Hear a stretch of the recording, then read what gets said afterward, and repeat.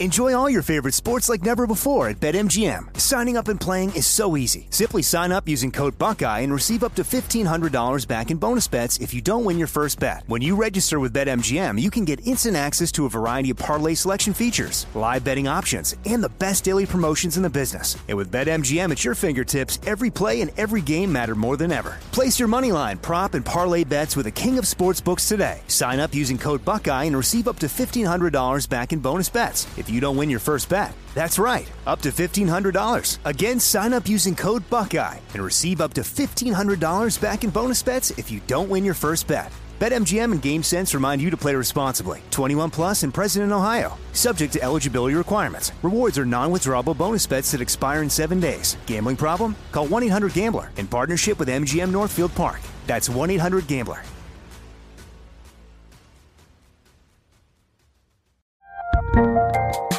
There's a lot happening these days, but I have just the thing to get you up to speed on what matters without taking too much of your time. The 7 from the Washington Post is a podcast that gives you the 7 most important and interesting stories, and we always try to save room for something fun. You get it all in about 7 minutes or less.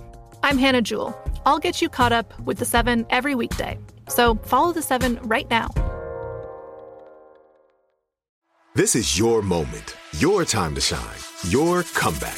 You're ready for the next step in your career, and you want an education employers respect. So you're not just going back to school, you're coming back with Purdue Global. Backed by Purdue University, one of the nation's most respected public universities, Purdue Global is built for people who bring their life experience into the online classroom. Purdue Global, Purdue's online university for working adults. Start your comeback today at purdueglobal.edu. The wait is almost over. Get ready for the 2024 NFL season as the full schedule is announced. Every rivalry, every rematch, every rookie debut, every game revealed. The 2024 NFL schedule release, presented by Verizon, coming in May. Live on NFL Network, ESPN2, and streaming on NFL Plus. Terms and conditions apply to NFL Plus. Visit NFL.com/schedule release to learn more.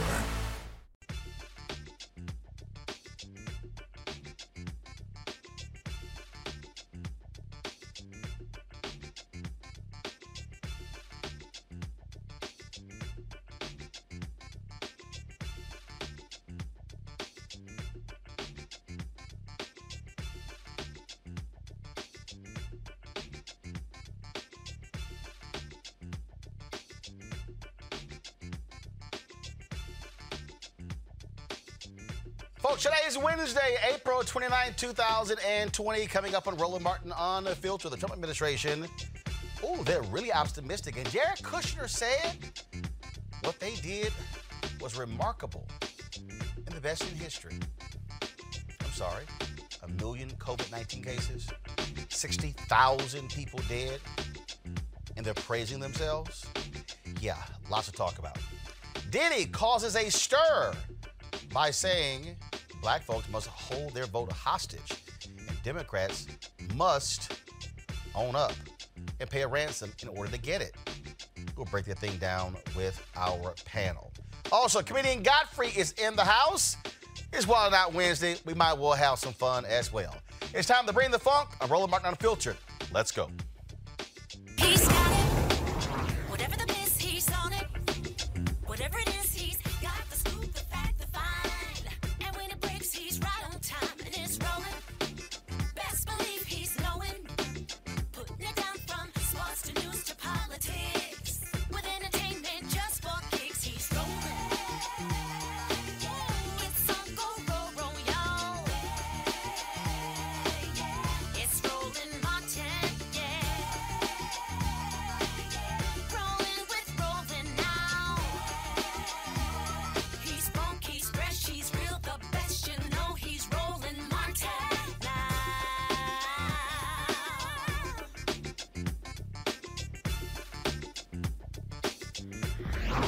Martin. All right, folks, here's a breakdown of coronavirus as it stands today. A total of 1,049,431 cases of coronavirus. At least 60,000 now, 60,000 640 people have died from coronavirus. 144,411 patients have recovered from the virus. Now, as we continue to move forward, New York State, Governor Andrew Cuomo breaks down the status in New York in terms of where we stand with COVID-19. Here's what he had to say today. Hospitalization rate ticks down. Good news. Net change down. That's good news. Intubations down. That's good news. COVID hospitalizations, new ones per day, just about flat. That's not great news. Actually up a tick. So that is not good news. What we're watching now is how fast the decline, how low does it go? We don't want to see 1,000 new cases every day. We'd like to see that in the low hundreds, ideally, of new cases every day. Death rate, terrible news. 330. You see the decline has been slow at best and still disgustingly high. So we're making progress, that's for sure, but we're not out of the woods yet. All right, so what's also interesting here is you have the experts who keep saying there should be more testing. There should be more things that are being done. But for some reason, you got Donald Trump who's like, I don't really see why that's even necessary. Folks, they're all over the place. They're not really listening to the true experts. That is a problem all across this country. And so this morning, something really interesting happened. Jared Kushner was on, and he literally said that states have excess capacity.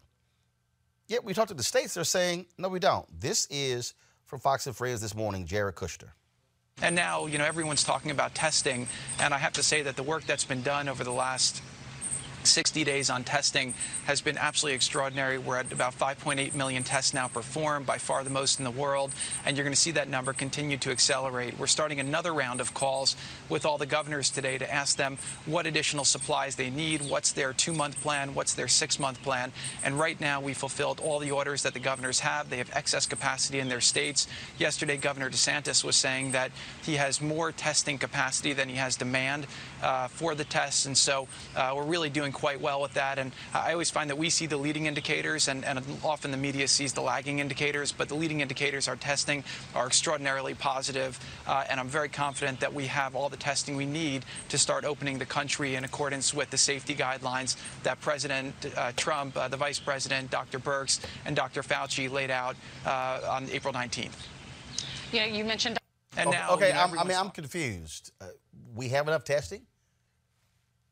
But that's not what the experts are saying. My panel is A. Scott Bolton, former chair, National Bar Association Political Action Committee, Eugene Craig, CEO, Eugene Craig Organization, Dr. Cleo Monago, political analyst. Scott, I'll start with you. What the hell are they talking about?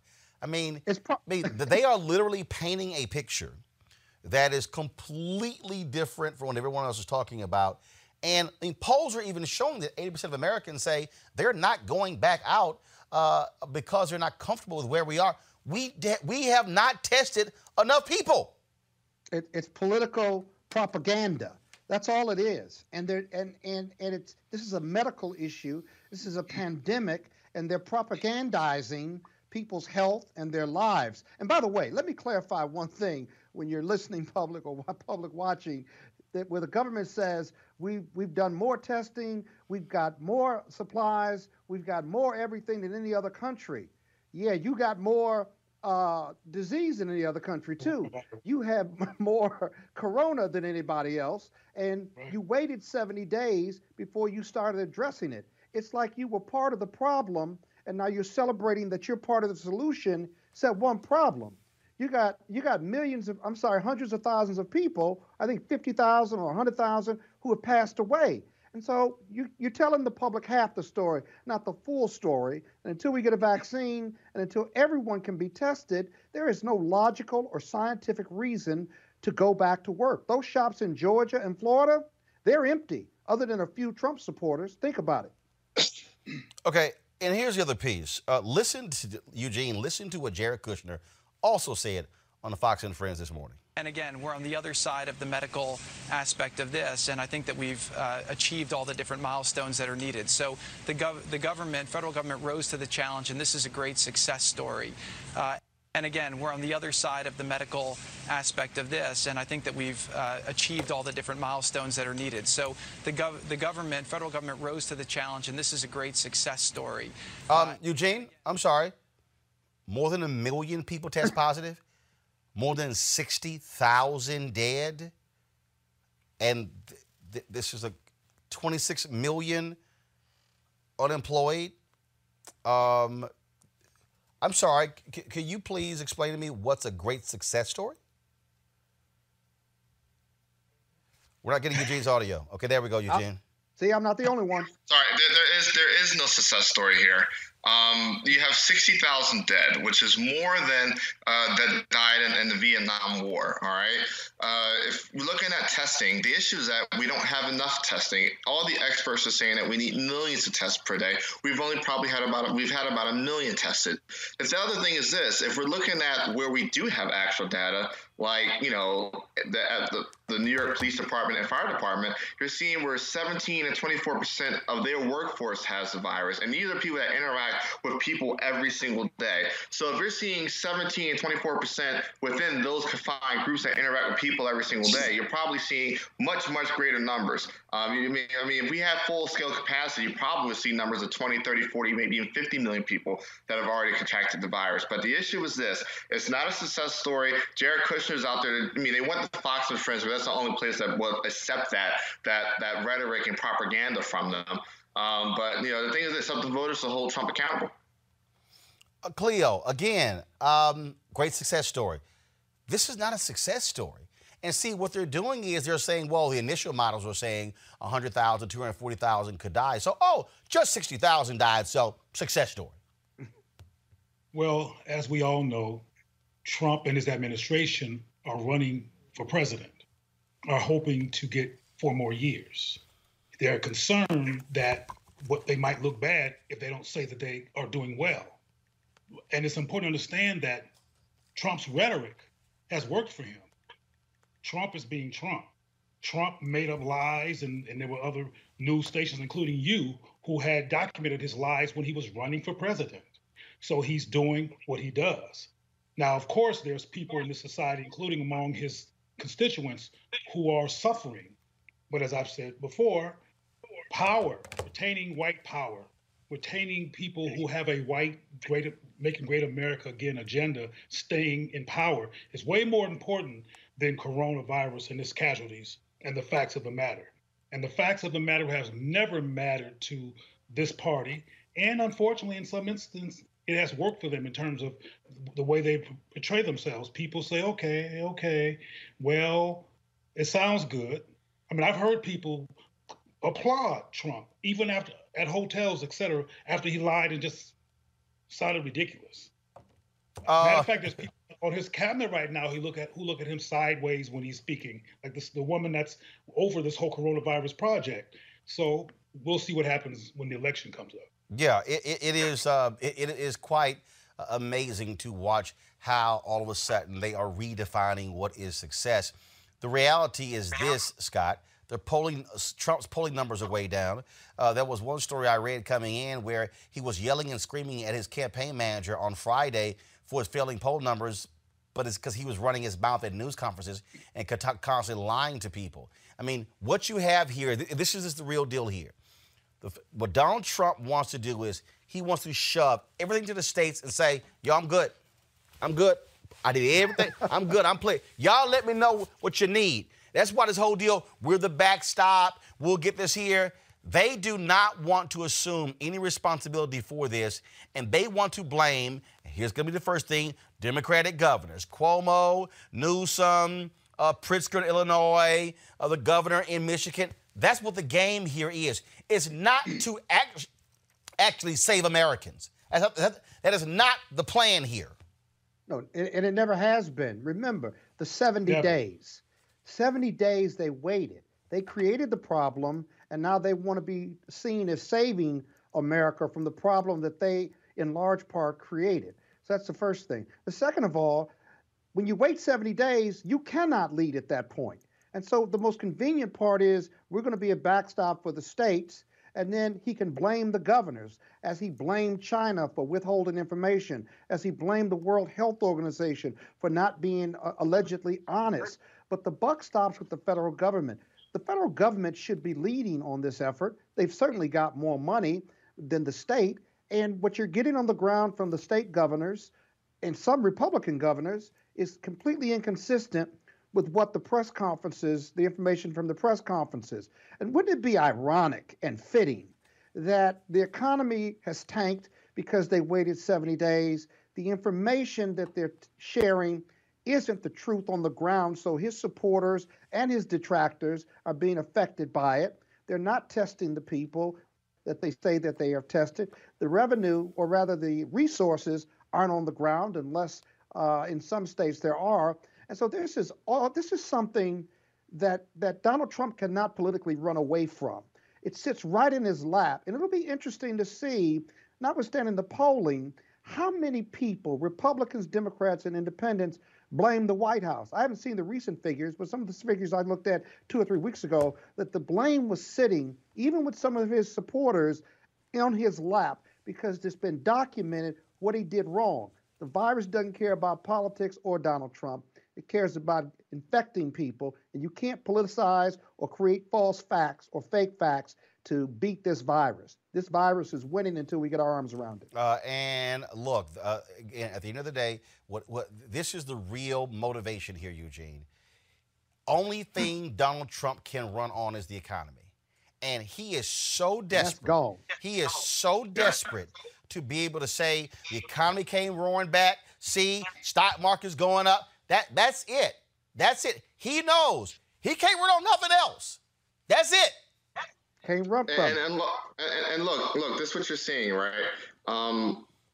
There's a poll released today that shows he's down in Texas to Biden by 1 point. Every other poll that's come out over the last week has shown him down to Biden in multiple places by 5 or 6 points. The economy is done for the year. I mean, the GDP report that came out today, the economy shrank 5%, and job losses and folks filing for unemployment skyrocketing week in, week out. And so his only thing that he could have run on was the economy, and that card is out the window. So he's freaking out because he knows that without the only positive message he possibly could have presented, he has nothing to run on. So he's putting pressure on all these red state governors to restart their economies. But, what he doesn't understand is that forcing these restarts early will actually cost lives, and a lot of those lives will be Trump supporters. Cleo, I'm sitting here looking at the New York Times, and it says the U.S. coronavirus death toll is actually higher than reported. According to CDC data suggests total deaths in 7 hard-hit states are nearly 50% above normal. Mm-hmm. That's what the CDC is saying. When you look at these numbers, and they're talking about New York State, New Jersey, Michigan, Massachusetts, Illinois, Maryland, Colorado. Well, this is to be expected with a respiratory virus, a virus that's transferred through spittle, through breath liquids, and people breathing. And so not everybody's wearing masks, and no one knows when they first came in contact with coronavirus. So I think that we're still going to be hearing more and more, as you have just showed us with that data. But I think it's interesting when you go back to Trump, is to understand that he has never been able to admit fault. He has never been able to admit when he's challenged. He's always used rhetoric and talking about how wonderful and how great and how excellent and how beautiful and how perfect things are to come off as winning. He's always been able to talk his way through things. And I'm not sure, because the man was a crook day one in 2016 and before when he was running, if he'll lose. I mean, obviously, statistically, it looks like he's going to lose because, as Eugene mentioned, he can't use the economy anymore to say, look how great I am. But we're being logical again. And logic is why people thought that he was not going to become president in the first place. There is some conscious or unconscious concern among his constituents and people who don't allow themselves to be known to be part of his constituents about white people staying in power. But at the same time, Biden is white, Biden is running, and Biden is not particularly affirming of black people in demonstrative ways while he's running. As you know, they're talking about hoping that he picks a black woman. That's a whole other topic. But the bottom line is that, getting back to Trump and this virus, he lost. We lost. And the reason that in the very beginning, it took us so long to jump aboard and take care of this is because, again, he's very concerned about how he looks. And he didn't want to talk about any tears in what he was doing. And here we are. But we will see, and it's still a mystery from my perspective, if that's going to matter when it comes to the next election, even though Biden is an older white man too. So that will help in terms of creating some real competition for Trump. All right. Yeah, but Roland, one other thing is he can't grow from that 40%. He couldn't before, but he really can't now because of the economy and this pandemic. I got you. All right, folks. What's the role does vitamin D play in all of this? Tyler Perry dropped this video yesterday, and I said, you know what? Let's have this conversation with the doctor. So this is what Tyler said yesterday on his Instagram. Talk about something that's very serious. And listen, this is not a cure for COVID-19. Please hear me clearly. This is not a cure for COVID-19. But I have a bunch of my doctors. I talk to them quite often, and my dermatologist in L.A., Dr. Pearl Grimes, brilliant woman. And we were talking about vitamin D. And for me, my vitamin D is low. It's always been low. For most African Americans, it's low. Everybody that I know who goes to the doctor regularly, all the black people that I know who go to the doctor regularly, their vitamin D is low. And why this is important is because it's about immune health. Vitamin D helps with immune health and respiratory health. And what I read in a study out of Spain and Italy and China is that a lot of people who died from COVID were low in vitamin D. Now, listen to me. I think that if this entire nation was keeping record of who was dying, and if they were low in vitamin D or deficient in different areas, we would know it. But apparently, no one is keeping a record, which is insane to me. So why am I saying all this? I'm saying that I think that because we are African American people, we are naturally deficient because of the melanin in our skin. It blocks out vitamin D, okay? It blocks out vitamin D. And for the most part, not all of us, I'm not saying all of us, but a lot of us just don't like to be in the sun. And that's where vitamin D comes from. It comes from the sun. So please, see your doctor if you can, or call them when you're doing telehealth or what, and ask them about checking your vitamin D. Don't want anybody to go to the hospital right now. I know it's really difficult to do, but a vitamin D supplement is very, very helpful in just immune health. So I've been telling everybody I know, take your vitamin D. Dr. Grimes would be very happy that I'm telling you this, because we as black people, we got to take care of ourselves. Now listen, not just black people are deficient in vitamin D, but we are at higher numbers than others because of the melanin in our skin. So vitamin D can help with immune and respiratory health. So please take your vitamin D. God bless you guys. Stay safe. I love you. We'll talk soon. All right, joining us right now is Dr. Utibi Essien, core investigator at the Center for Health Equity Research and Promotion at the Pittsburgh Healthcare System. So, Doc, you heard Tyler Perry talk about vitamin D, what folks are saying, what they're seeing in Italy. Any truth to that in terms of the United States? Is that an impact here? We also, of course, with the craziness we heard last week with Trump talking about the sunlight and the body and can we shoot the light on the inside out, all that nonsense.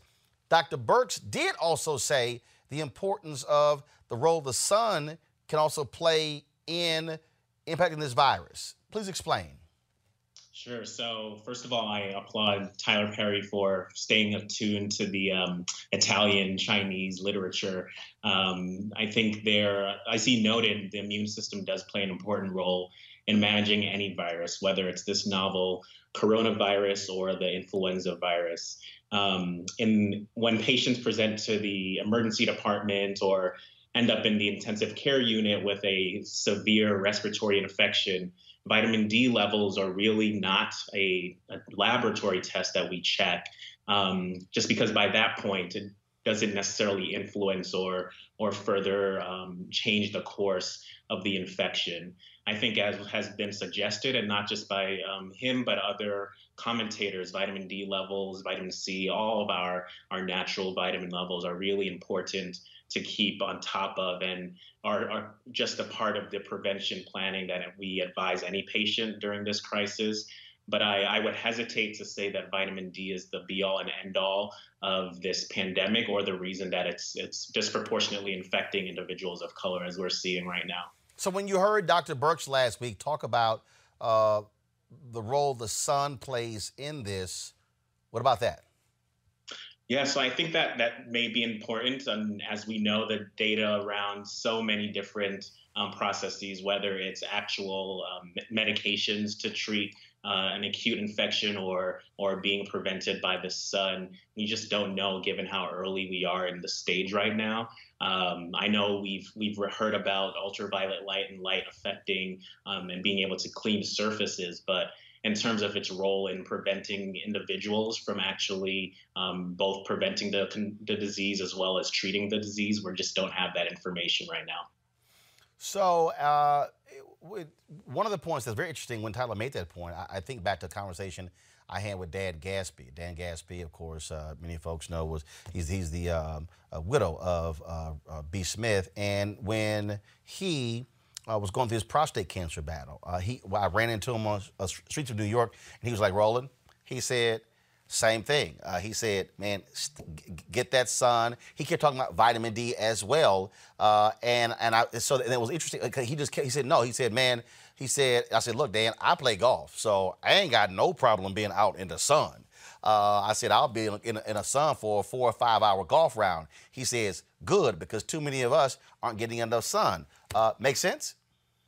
No, I think that's right. And as we know, the fact that we are not getting enough sun, I don't think is just because we don't like the sun, as was mentioned earlier. I think we know just in the middle of this crisis that individuals of color are more likely to be essential employees. Those employees aren't typically working out in the sun. They are behind in offices. They are working in maintenance roles or janitorial roles, or even within the health system. So unfortunately, it's not a luxury that many of us have to be able to sit out in the sun.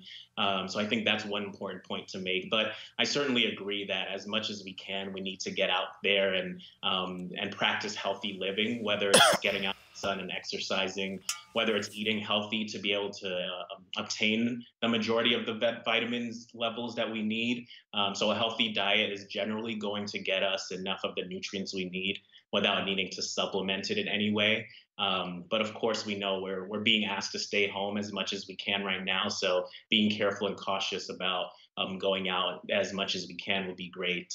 And I'll also note that Tyler Perry mentioned that individuals should try and stay out of the hospital because to get this vitamin D level checked. And I am approaching that comment with caution as well. If individuals are sick, if they have chest pain, shortness of breath, any really scary findings or symptoms, please call your doctor. If you have one, please show up into the emergency department. More and more data are showing that individuals with heart attacks or chest pain, for example, are staying out of the hospital during this crisis. And that, I think, eventually is going to be as scary as the deaths from coronavirus. Well, unfortunately, we also seen the stories of African Americans trying to go to the hospital, get tested, being turned away. Let's see if my panel has any questions. As we're going to put you in a 4-box here. Let's first go with Cleo. Any questions for Dr. Essien?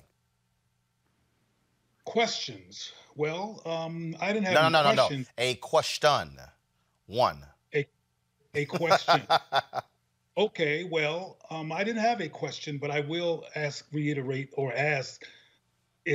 I'm not sure if he's saying that vitamin D and the issue of biosynthesis is relevant or powerfully relevant in this issue, or is it marginally relevant in terms of deflecting the power of the immune system suppression that supposedly we're at risk for because of melanin, which supposedly blocks the sun. Right. No, that's an important question. And today we don't have any large studies or small studies to show that vitamin D levels are associated with higher mortality or higher rate of getting infected. As was mentioned, having a whole healthy immune system, both on vitamin D levels and all of the other levels in our body, are important. But at this time, I don't believe that clinicians or researchers are advising that individuals stock up on vitamin D to boost up those levels, nor are they advising to make sure you check those levels. We continue to advise a healthy diet, eating our fruits and vegetables, exercising as much as we can, whether it's getting out in the sun to do that or otherwise. But the data right now are not supporting yet to boost up with additional vitamin D levels, if that's helpful. Eugene? What are some of the, are there any other alternative ways to consume vitamin D other than like natural sunlight? Yeah, so as I mentioned, our diet generally has sufficient nutrients. I'll have to defer to some of my dietitian colleagues in this realm, but we are able to get sufficient enough vitamin D through our diets. Many of us are eating dairy, some of us are not, but dairy has sufficient vitamin D. Again, as has been mentioned, many individuals of color have lower levels because of melanin and need or require supplementation. But if today you have not been advised to do that, I'll continue to recommend that you work with your diet. I'm a primary care physician, and vitamin D levels are not a test that I generally check in a patient unless they're coming in with concerning enough findings to do so. Scott Bolden, final question. Hey, Doc, Scott Bolden here. I have personal experience with this vitamin D issue. I agree with you. If you certainly can get vitamin D from a number of food and supplies if you're eating a healthy diet. But my doctor, a simple blood test where the doctor directs you on what they want to test, vitamin C, vitamin D levels, all kinds of a complete workup of your blood indicated that I was deficient in vitamin D. And so he put me on vitamin supplements of about 5,000 milligrams of vitamin D. And I've been on them for the last 3 or 4 months. And now after COVID, I'm going to go back and see if that raised my level of vitamin D. And so none of us are spending enough time outside. I'm not a big milk drinker, but the supplements I find, I don't notice them other than the fact that I take them every morning, and I presume my levels will go up. That doesn't mean I'm not going to get COVID or anything, but your patients, if you go to your doctor and you do a full blood work, if you will, you can see what your vital numbers are across the board. It's really a fascinating process. And then obviously you can get supplements if we're not going to get enough through our diet. So I'm on them right now. You don't notice them physiologically, but I'm taking them because of the doctor's order. I urge everyone to get a full blood workup once a year or once every 2 years just to see. So I appreciate your leadership on this issue. And you have a comment on what I just described or what I was prescribed by my doctor?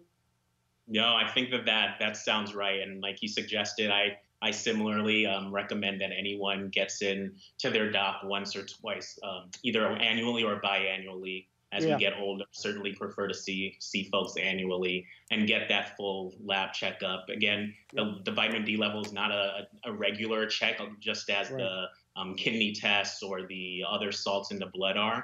But certainly if your levels are low and that recommendation is needed, I support that, what your doc is doing. And like you said, it's usually a simple pill to take. All right, then. Your A1C levels. So thank you very much. All right, Dr. Essien, I appreciate it, man. Thank you so very much. Thank you. It's been great. All right, thanks a lot. All right, folks, let's go to our next story, and that is House leaders will not bring lawmakers back to D.C. for work next week after being warned by the congressional physician about the continued spread of the coronavirus in D.C. and its suburbs. That means they will continue to be on the sidelines while Senate Majority Leader Mitch McConnell brings his chamber into session to process Donald Trump's judicial nominees and start work on a new coronavirus relief bill. First of all, let's just be real clear, Eugene. They don't give a damn about the relief bill.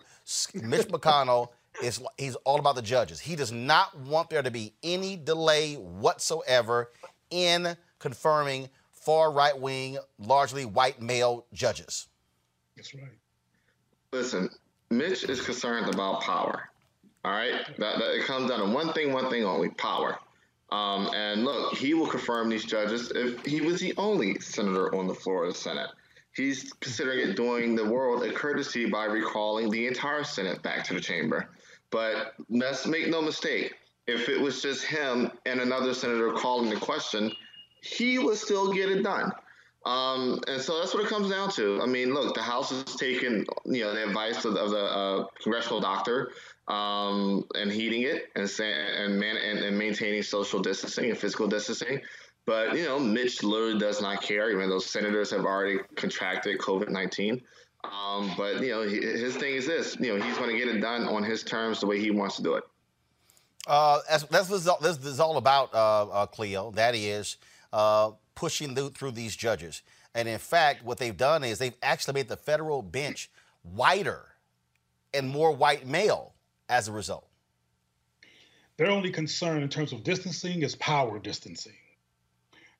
Pretty much co-signing what Eugene just said, their focus. And frankly, I'm envious of people who are that focused, because that's how you get things done. You strategize. No matter what happens, you stay on point and you make sure that you do what you believe is important to do. And I wish the Democrats had that kind of laser beam focus, that scorched earth focus on power, not power just for the sake of white supremacy, which is what I think is happening with the Republican Party, but power to influence society, to transform in ways that are beneficial to the citizens of this country. But they're expected to do what they're doing, and as you know, they've been putting in judges the whole time. And interestingly enough, not even Democrats have put a light on that phenomenon in terms of it being a relentless part of their narrative that look what Trump is doing. Look what Trump is doing to make sure that even if he's not president again, that there's people who are going to be there for decades, if they live long enough, to ensure that there's policy that co-signs a white supremacist agenda. I just wish there was more focus from the Democrats to alert the people that that's occurring. And unlike the Republicans who are laser beam focused on their agenda, sometimes the Democrats don't seem to be the same in comparison. Scott, what about that? Is it about power? Here's the notice to the public. The most important race in this country coming up in November is not the presidential race. It's the race between Mitch McConnell and Amy McGrath. Right now, there's an internet fundraiser that's going on right now. I gave, and I'm going to continue to give to her, because the Senate, the Democrats have a chance to turn the Senate, but even if they don't turn the Senate, if they can turn Mitch McConnell back to Kentucky and Amy McGrath can win that race, and there's several others that Dems can take over because of this White House, then we need to be focusing on it. I know Biden's important, and I know the presidential race is important, but if we can turn that Senate and turn Mitch McConnell back, that solves a lot of our long-term issues. That solves the federal judiciary. A third of the judges has flipped and are Republicans now. Many are not qualified. And so the real race that we really need to be focusing on is the McConnell race and some of these Senate seats out of South Carolina, I think North Carolina, and a few other states that are very winnable right now. So, right. It's not just, obviously, it's not just McConnell's. You're talking about Arizona. You're talking about Maine. We're talking about North Carolina. Yeah. You got 2 seats on the ballot in Georgia. You got Cornyn down in Texas. You also have the race in Montana, Colorado. Eugene, bottom line is this here. Republicans are very concerned about Trump's numbers because they know, and they're saying, hey, they're also getting outraised. You got Jamie Harrison, who outraised Lindsey Graham in the first quarter of this year. Amy McGrath, who is going against, she's not going against McConnell. They get to have the primary there because you got a brother who's also running in that race as well. So the bottom line, so Kentucky has not had their primary. So we don't know who the Democratic nominee is going to be. But Republicans are going, wait a minute, we're getting outgunned, outraised by these Democrats. There is worry among Republicans that they could very well lose the U.S. Senate. Very much so. Oh, yeah, the Senate's gone. For all intents and purposes, the Senate's gone. Between Cory Gardner's seat, Tom Tillis' seat, the seat in Arizona, and then it's literally pick any one that you want from the remaining. So wait, but hold on. So right now, hold on one second, hold on. So right now, the Republicans hold, what's the advantage they hold in the United States Senate? A four-seat majority. So they have a 4-seat majority. 4 seats. So the 4-seat majority. Yeah. Now, first of all, are any of the Democratic seats, are any of them in danger of them losing any of them? Only Doug Jones. Only Doug Jones in Alabama. So really, what needs to happen is the Democrats need to have need to pick up 5 seats. Because they need to net 4. Net 4 and win the White House. Or net 3 and win the White House, or net 4 and take the Senate outright. So if you assume you have a situation similar to what happened in 2000, where there was a 50-50 split, and for about a year, Cheney was the deciding vote in the chamber after the 2000 election. Okay. But the way things stand right now, Democrats need to flip 3 and take the White House, or flip 4 and take the Senate outright. And maintain their seats on the Democratic side. You can't presume they may not be in danger, but the Democrats have got to hold their seats for those numbers to work, Roland. Well, first of all, the Democratic seats that are up, the only one they are really in danger of losing is Senator Doug Jones of Alabama. Right. Yeah. That's the only one. Cory Booker's not going to lose his seat. The last election was totally different, where they were in a number of states where Trump won. That was the issue they saw in 2018. And so they look. Kelly is leading McSally in Arizona. Collins, her numbers are way down in Maine. Then of course you have what's happening in first of all what's happening in, as you look at North Carolina, where the Democratic challenger is actually up on Tillis. And so, trust me, Republicans are real concerned about that. And that's the most important thing evangelicals care about. All they care about are right-wing judges. That's all they care about. And so that's what qualified or not. Hold on. Whether they're qualified or not. Scott, I wonder if you believe that the Democrats are going to take advantage of what you just recommended. Yes. You believe they're going to do that? No. I'm serious. I mean, here's what I think. Here's what I think Democrats have finally come to realize. So I'll take you back to when Democrats previously controlled the United States Senate. Patrick Leahy from Vermont. He was very conciliatory in terms of working with Republicans. Then, of course, Republicans say, well, it was Harry Reid who changed the rules. No, Harry Reid did not change the rules on everything. He did not go to the nuclear option on everything. Mitch McConnell then said, okay, fine, I'm going to do the nuclear option on everything. So Harry Reid's deal is, we will not use a nuclear option on Supreme Court justices. McConnell was like, damn that, I will. Not only will I use a nuclear option on it, I'm not even going to take up Merrick Garland. I really do believe Democrats have learned, and their deal's going to be, we get the Senate back? Oh, we ain't paying y'all no damn attention. And this is where the Democratic base has to apply a level of pressure if Biden wins to say, no, don't try to run out trying to find these moderate voices to make them happy. Do exactly what they did. You pick the most hardcore folks you have and say, y'all ain't got the votes. So I don't care. But here is the only caveat that Scott, you could jump in and answer this here.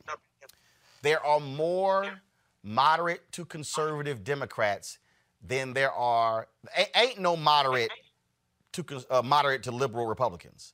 So part of the problem for Democrats is that you have some Democratic senators who are from states that they got to play the moderate to conservative game. That has always been the problem. The Democratic tent is actually far much wider, Scott, than the Republican tent. Republican, you're right, far right, hard right. That's it. Yeah. There's nothing to this side of far right. And that's the difference between the two parties. Scott, answer the question, then we'll go to our next topic. Well, we got to do something about those moderates like Doug Jones. We got to keep them in the fold, but when they're in the Senate or even in the House, we got to protect them. Sometimes we won't have their vote, but sometimes it won't matter. And so whoever's the leader in the House or Senate who's a Democrat, we got to protect those folks because we can get them to vote on most of the issues that matter, whether it's the far left or middle left of the Democratic Party. But we got to protect them. And that's a management issue from leadership once these elections are over. Talk about power of the vote. Last night, Diddy was having a chat with Naomi Campbell, and he caused quite a stir when he said this. The black vote is not going to be for free. We're going to have to see some promises. You know, what are we getting in return for our vote? Nothing has changed for Black America. And in order for us to vote for Biden, we can't be taken for granted like we always are because we're supposed to be Democrats or because people are afraid of Trump. It's whoever's going to take care of our community, whoever wants to make a deal. It's business at this point. You know, we can't trust politicians, you know, so we want to know very clearly, just like Trump made it clear that he wanted to build a wall, Biden needs to make it clear that he's going to change the lives and quality of life of Black and brown people, or else he can't get the vote. I will hold the vote hostage if I have to. You said it here, said it first. Breaking news. Breaking news. All right, let's unpack that. First of all, that did not sit well with some people. Here were some of the comments that folks made. Kenny Burns, who is a promoter, he was an influencer. He said, Puff put this statement, this statement is very irresponsible at this point. The only option is to get Trump out of office. Come on, champ. Encouraging people to stand by is not an option. Vote or die. Then he said that's what he posted on Diddy's page. Then he posted on his page, you erased my truth. Wow, Diddy, you erased my truthful comment and keep the vote for Trump comments on your page. Then you block me, LOL. And you're really going to wait till it's two candidates to say that you're holding our vote? Come on, champ. This is not leadership. Where were you during the primaries? What happened to vote or die? Trump being put out of office is the only option, period. Isaac Hayes III dropped this video. First of all, I'm going to go to Jamie Foxx comment. This is what Jamie Foxx said on Diddy's page. Pull that up. Okay, you don't have it. All right, so let's do this here. Play the Isaac Hayes III comment, then I'm going to read for you the Diddy comment. We don't have the Isaac Hayes comment. All right, I don't know why we don't have those two things. Let me just do this here, fine. Let me find the Diddy comment here. And it was interesting, again, on all this back and forth that was going on. Let's see here. Right here, here's the comment. Here we go. All right, Jamie Foxx comment at the top of the page right here. So I'm going to take a picture of that, then I'm going to blow it up for you. All right, folks. Okay, so here we go. So here's what Jamie Foxx had to say on Diddy's page. Go to my iPad, please. Vote Democrat. The amount of pressure that we put on our candidates are too much.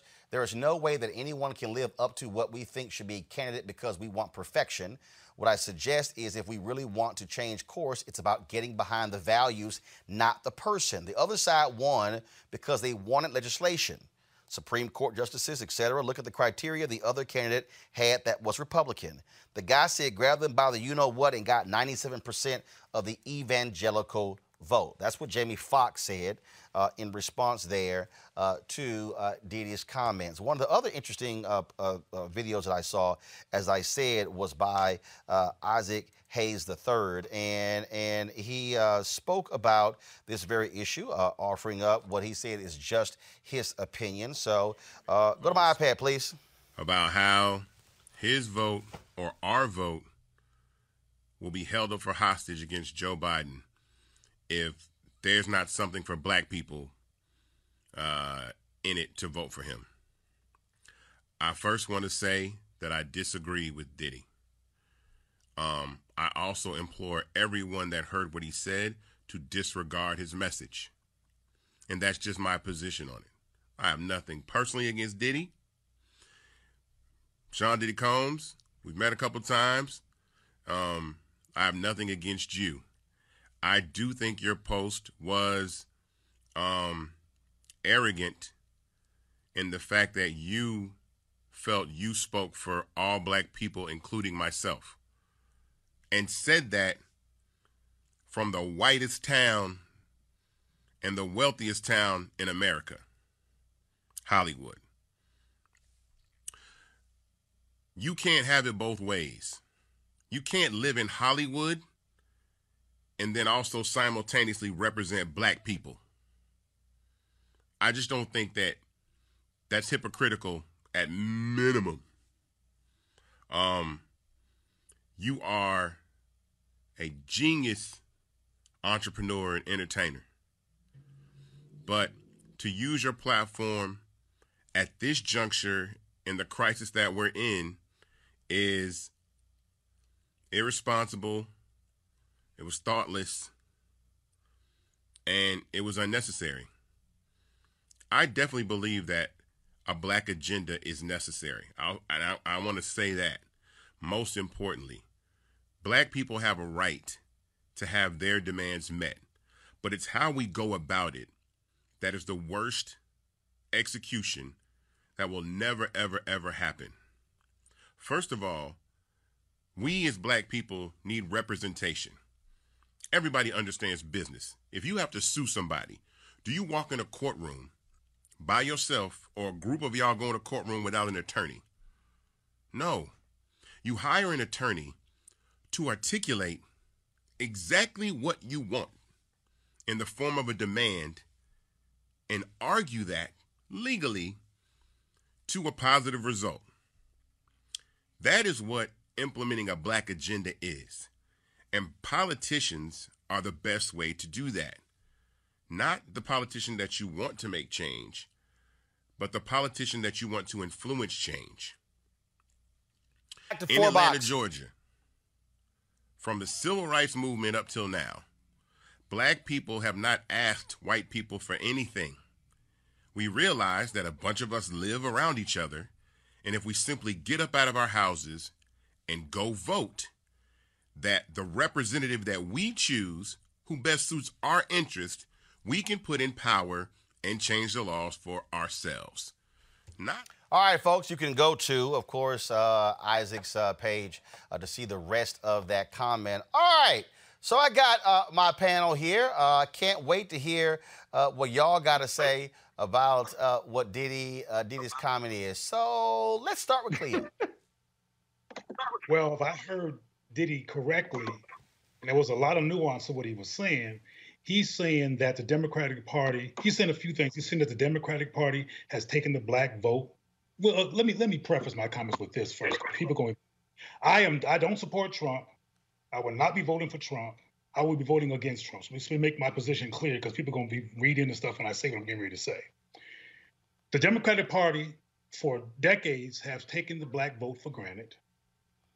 Black people are consciously or unconsciously analyzing what happened during the Trump years, and not a whole bunch happened for black folks. There are black men like Diddy who have an infatuation with Trump because he appears to have more courage and balls than Obama. And ironically, they're infatuated with his straight upness as opposed to, for example, when Obama was called a liar during that congressional speech, he didn't say nothing. And we can go on and on with some of the things that have some black people, particularly males, looking at Obama as not particularly strong. I don't support Trump. I don't think he's strong. I think he's nuts. But I do understand how people are interpreting him as a so-called strong leader, even though he's dysfunctional and a liar. People like Pitt, like Diddy, there's a lot of brothers who are thinking like him, who are saying both of them have good points, both of them have bad points. They have to prove something to me. That's a real perspective. And I also understand the perspective of get Trump out no matter what. But what people need to understand is that everybody has that perspective because not everybody believes that what the Democrats has done in concrete terms has been particularly beneficial to black people, have protected black people from police brutality, have protected black people from the wrath of the white supremacist agenda of this country. And they don't feel like they've been defended, protected, or even spoken to in demonstrative ways by the likes of Obama and other Democrats. So people like Kanye and like Diddy are not looking at Biden and Trump as the devil and the angel. Look at them as people who have devil qualities and both who have angel qualities. And if they don't, and if Biden, who's supposedly the blackest of the two because of the Obama association, does not demonstratively show and articulate things he's going to do for black people that he's going to be able to be convincing about, a lot of black people, particularly males, are not going to vote for him. Oh, Scott, listen. So, Scott, listen. So, Scott, one second. Hold on. Wait. Scott, wait. So, take into account, Scott, what Cleo just said. One, do you believe it is true that Democrats have taken black voters for granted, have not done anything for black voters? And What do you have to say about, again, Diddy saying, hold the vote hostage? Go. Well, first of all, of course, the Democrats have taken our vote for granted over the years because black people don't have any leverage. We don't have anybody to leverage against the Republicans but to vote for Democrats. Republicans don't have anything to offer black people other than these pro-business black people who don't care about the race question, where racism is number one top 5 issue for people of color.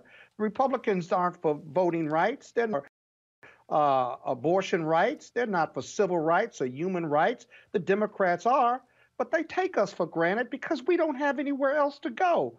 What's Diddy going to do? You're going to hold it hostage? You need another Democrat in the race against Biden to have to leverage that type of policy or hostage taking. So now you're going to hold the vote hostage against Biden. We're going to vote for Trump. We've seen what that looks for.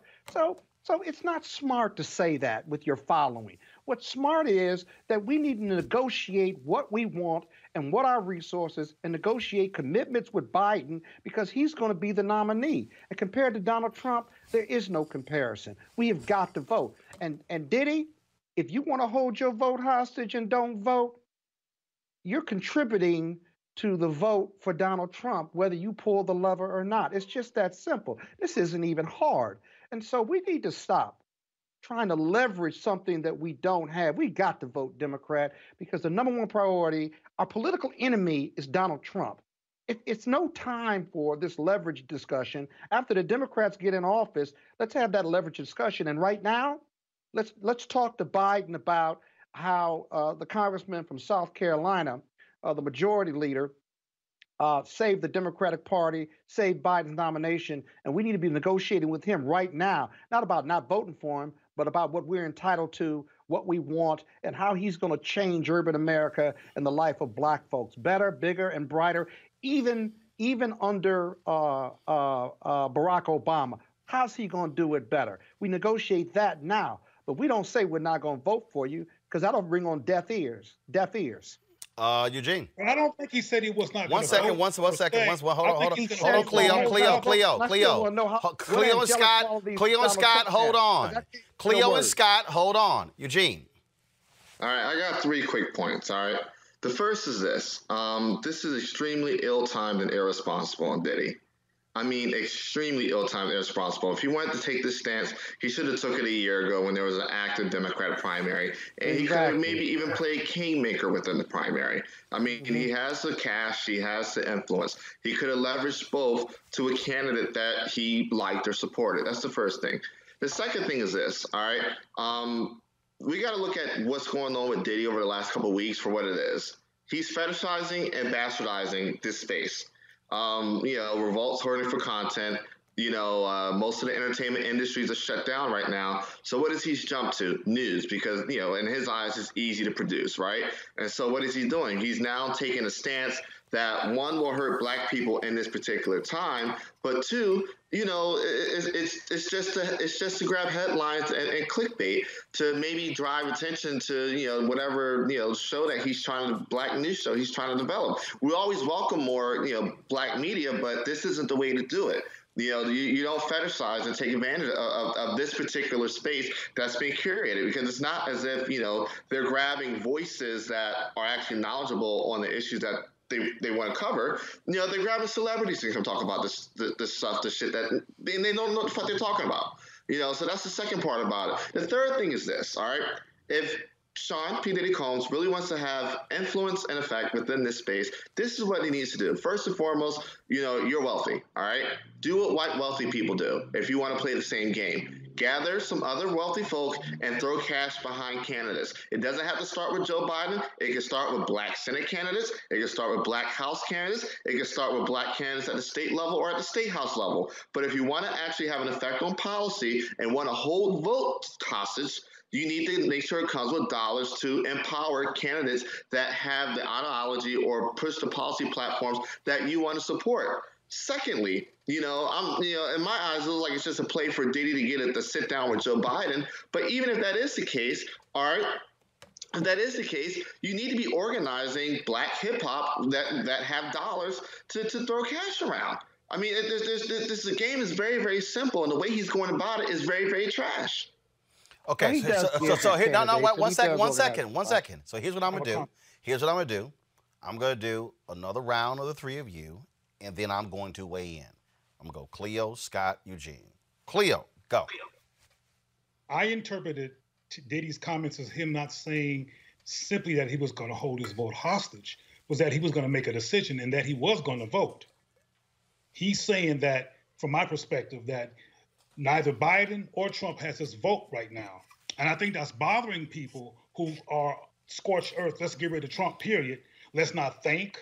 Let's not critically analyze. Let's not do any of the things that might come from talking about hostage. Let's just make a decision and get rid of Trump. And I think that's problematic because not everybody is clear on what to do because of the Democratic Party's history of not really being powerful on behalf of Black people and demonstratively supportive of Black people, or having a laundry list of success stories for Black people based on their administration.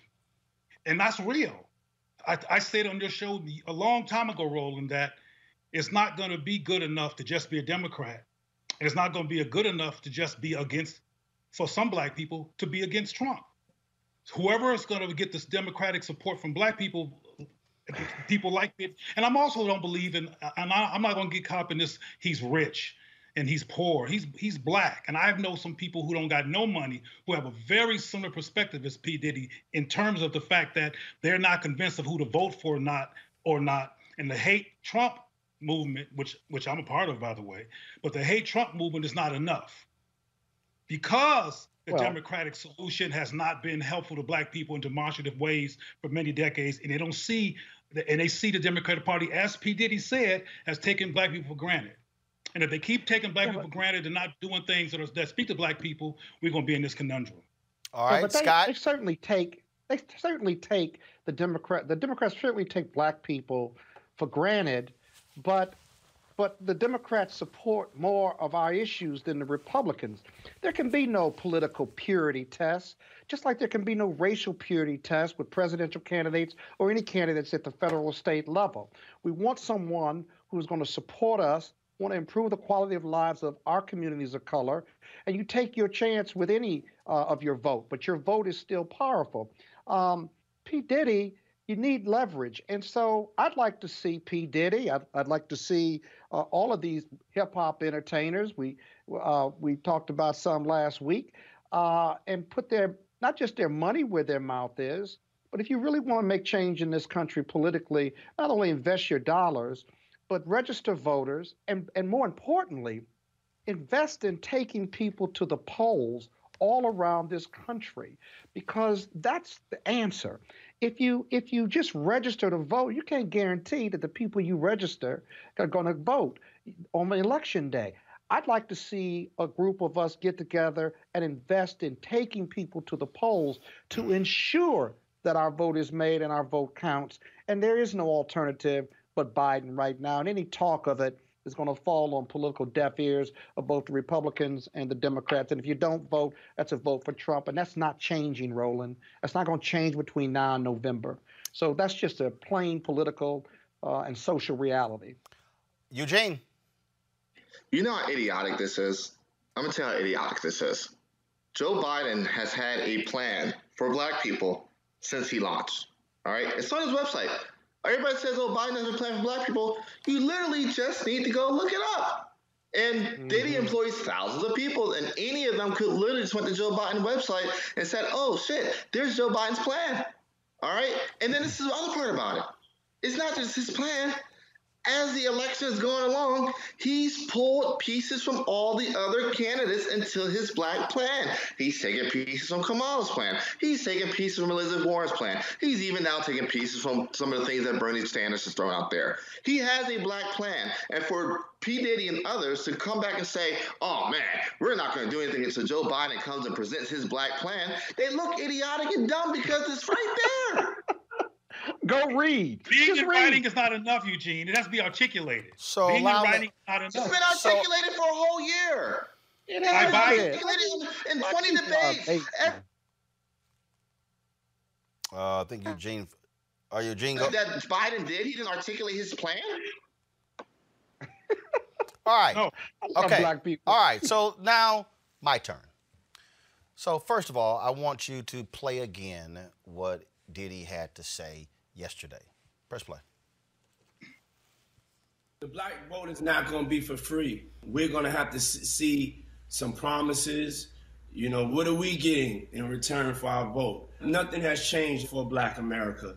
And in order for us to vote for Biden, we can't be taken for granted like we always are because we're supposed to be Democrats or because people are afraid of Trump.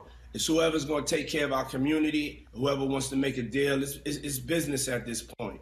You know, we can't trust politicians, you know, so we want to know very clearly, just like Trump made it clear that he wanted to build a wall, Biden needs to make it clear that he's going to change the lives and quality of life of Black and brown people, or else he can't get the vote. I will hold the vote hostage if I have to. You said it here, said it first. Breaking news. Breaking news.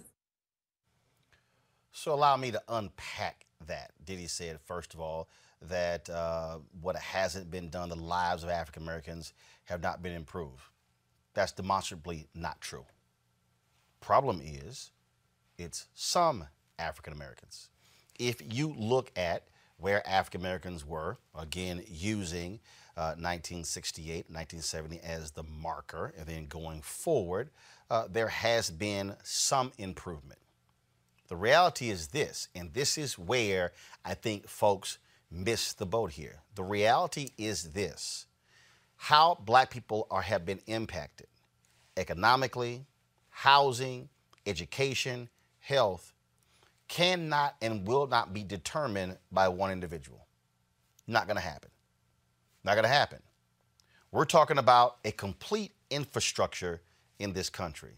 President, Congress, judicial, governors, state houses, county, city, school boards, the entire apparatus. So no one person actually impacts that. He is correct that there should be a demand. There should be a very clear demand made by voters. He's right. Evangelicals made it clear what they wanted from Trump. They accepted him and all of his hoeing ways. They accepted him and the porn stars. They accepted all the cheating on the wives because he said, I'm going to appoint right-wing judges who are going to get rid of abortion. We know Donald Trump is actually pro-choice, but he will say whatever he needs to say to get their vote. What you also have here is that part of the problem is you have this fractured leadership. Isaac Hayes III talking about, well, who goes and represents. Well, it's part of the deal. Does the NAACP have an agenda? Yes. Does the Urban League have an agenda? Yes. Do civil rights legal groups have an agenda? Yes. Does the CBC have an agenda? Yes. But then we get to this whole debate, well, they don't represent us, they don't represent us, they don't represent us. So then how in the hell do they get there? So who do they so who do they represent? We act as if the NAACP doesn't have 2,000 chapters made up of regular, ordinary people. We act as if the National Urban League don't have branches. They do. We act as if our civil rights organizations really aren't talking to anybody, but they are. And so part of this deal is we have this debate constantly, the black agenda, the black agenda, the black agenda. National Coalition of Black Civic Participation, Black Women's Roundtable. They got an agenda. They got an agenda. Sororities, fraternities, Black BYP 100, Color of Change. They got an agenda. I mean, all these groups have agendas. You have people who are gay, who trans, church, conservative, who are sports, entertainment, media. I can go down all of them have agendas. The question then becomes, to Scott's point, how do you then mobilize and organize after the fact? Yep. See, that's the fundamental issue that I believe we keep missing. Let me take you back. I said the exact same thing. You can go back and read Essence Magazine, January 2009, where I wrote that we can't just be excited and think these things are going to happen just because Obama's there. Said it point blank. In fact, if you read my book, The First, President Barack Obama's Road to the White House, as originally reported by Roland S. Martin, I wrote it in the book. Spike Lee, in my interview with him, says it, that these things are not going to magically happen just because you got a black president. It's what you do also after the fact, which now means how do you mobilize and organize? One of the fundamental issues that we have, folks, is also how do we take our resources and then begin to say, move people? So let me just give you an example. Where did Reverend Jackson really derive his power from? When he ran in 1984 and 88 and put 2 million new voters on the rolls. Mm-hmm. That is what elected Richard Shelby as a Democrat to the United States Senate in Alabama. Now, he later became a Republican. But if you go back, Richard Shelby was elected as a Democrat in Alabama due to the black vote. If you go back and study, especially 1988, you will discover a number of African Americans who ran for sheriff, city council, county commissioner, state rep, state senate for the first time and won. Because Reverend Jackson put to going out, registering people. Y'all, that's a tangible number.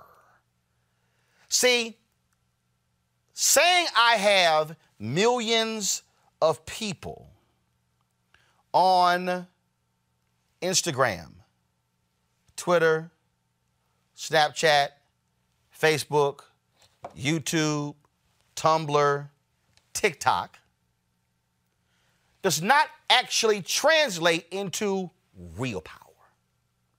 Real power is when you're able to come to the table and say,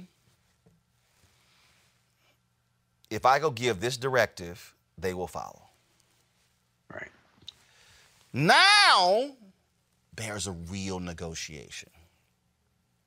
After 2016, I had Bob Johnson on my TV One show, and he was talking about how African Americans, how we need to work with Trump. And let me be real clear. Do I think Trump is awful? Absolutely. Do I think he is atrocious? Absolutely. But are we still constituents of the United States of America? You damn right. And so therefore, we still deserve a seat at the table. Fine, we'll bring our own chair. So here's what I actually hope happens. And I go back to that Bob Johnson conversation. When I said, Bob, when are we going to create a black specific fund whose sole job is to register, train, educate our people? Because what we cannot do is continue to have this conversation where we're waiting. This is us right here, okay? What's the candidates going to do? What's the candidates going to do? Are the liberal groups, are they going to then put money into our voter registration efforts? No, here's the deal. Who are the 5 largest black get-out-the-vote entities in the country? I would say, sure, you got the NAACP here. Sure, you have the National Coalition Black Civic Participation. You got Black Voters Matter. You can also talk about DeJuan Thompson's group, Be Woke. And then we could talk about a number of smaller organizations that are in various states. So the thing then becomes, okay, so in order for us to hit a certain number, so what is it? Like what's the number? Like we know this. There are 250,000 eligible but unregistered black people in South Carolina. We know there are about more than 300,000 in Georgia. There are 900,000 eligible but unregistered black people, people in Alabama. 500,000 of them are African American. There are several hundred thousand in Mississippi. Then what's the number in Florida? The reason Andrew Gillum is not governor of Florida today is because in the red counties in Florida, that's right, the turnout in those counties range from 65 to 75%. If you pull up the chart, it would take you about 13 to 14 counties to get to the first blue county, and the number was 57%. So what am I saying? What I'm saying is, on one hand, you have education, mobilization, organization, registering people. First off, education. Why voting matters. I'm not telling you who to vote for. I'm saying why voting matters. Then I'm connecting the dots between federal, state, local. Because when somebody comes along and they say, well, local is really the most important thing, forget everything else, that's a lie. Because local is going to ask state for money. State is going to ask federal for money. Local is going to ask federal for money. So you can't say those things are separate and divorced. So now let me deal with it. So now you say, okay, fine. So how do we educate, empower, enlighten? Now I've got that. Now I got to get you registered. Now I've got to get you to the polls, which now means, how do we do it? Who are the people? What are the buses? What are the cars? How are we making it happen? Are we walking people? What's going on? So I'm unpacking all these things. So now the question then becomes, is there a number? Is there a number? And that is, do these black organizations, based upon their budgets, and y'all, I talked to them, they all have budgets. They then say, we need $20 million in order to put 5 million people on the rolls. That's the number. So here's what I hope. I hope, because when Kenny Burns mentioned vote or die, I hope really what the plan is for Diddy is, before you get to the black agenda, is that I create the entity or restart the entity that serves the purpose that says we're going to study the map. We're going to target these 8, 10, 12, 14 states. We might support existing entities, but we're going to fund black-specific voter education, voter registration, voter turnout.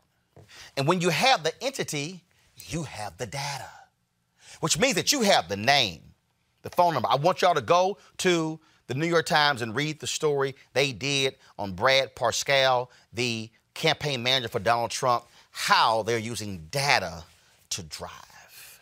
And so now all of a sudden, if you're Diddy's entity and you bring in Killer Mike and you bring in T.I., and you bring in Gabrielle Union, and you bring in Dwayne Wade, and you bring in LeBron James, and you bring in other singers, you bring in other entertainers, you bring in athletes, then you join with the Black Economic Alliance, the black folks who are partnering there. All of a sudden, you begin. Now, all of a sudden, you have what is a Black Council. The Black Council then goes, all right, NAACP, this is what y'all are doing. Urban League, this is what y'all are doing. This group, this is what y'all are doing. Now we have on the board what Black America is doing in these different spaces, as opposed to operating in silos and I'm competing with you. We don't need 30 black women's voter initiatives nationally. What we need is a handful where we're now dispersing money and resources to various individuals. Folks, When you do that, then you're able to say, Joe Biden, let me holler at you. Joe, just so you know, we're sitting on a database of 3.7 million people. Joe, in 2016, 2.4%, there was a 2.4% drop in black voter turnout. Had Hillary Clinton gotten the same number that Obama got in 2012, she would be president. You know you can't win without us. You know that it cost $1,000 to convert a voter that don't like you, meaning a Republican, versus it's cheaper to convert to get somebody who's already more in line with you, and that ranges from $20 to $50 in terms of how you target them with ads, things along those lines. Now, all of a sudden, this thing goes beyond a video with Naomi Campbell. It goes beyond a post on Instagram to what is the most important thing, and that is infrastructure. That is how you're able to move. What Lyndon Baines Johnson did not want is for Dr. King to roll up in the White House with 10,000 people outside the gates. The reason Reverend Jackson was so successful when he dealt with companies in the 60s and 70s and 80s, especially with Operation Breadbasket, and if y'all please go read Demi's book on this, they did not want 200 preachers in Chicago taking to their pulpits and announcing that we're not going to buy from this store. You cannot make threats unless you have an organized entity that stands behind you. If you make a threat and there's nobody behind you, they will laugh at you because they know there's no one behind you. Exactly. To put it simply, you ever seen somebody walk up to somebody else talking all kind of smack because they think they boys are behind them? And then they say, me and my...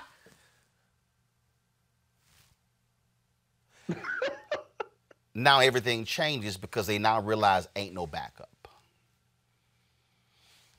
What I hope we now focus on is not video that Diddy posted, not the comments of Kenny Burns or Jamie Foxx or the several thousand people who posted. I want to focus on organization, infrastructure. How do we fund it? How do we target our people where we're not waiting on anybody else? Mm-hmm. That is how you then use leverage. Because no politician wants to be in a situation where when they go give a speech, 5,000 or 10,000 people are showing up protesting them. They don't want to have a situation where, like gay folks did, who were in the military, who chained themselves to the fence when Obama was president. Yeah. Do you also remember when the DACA folks stormed one of Obama's campaign offices in Ohio and took it over? Y'all remember that? That's how those things happened.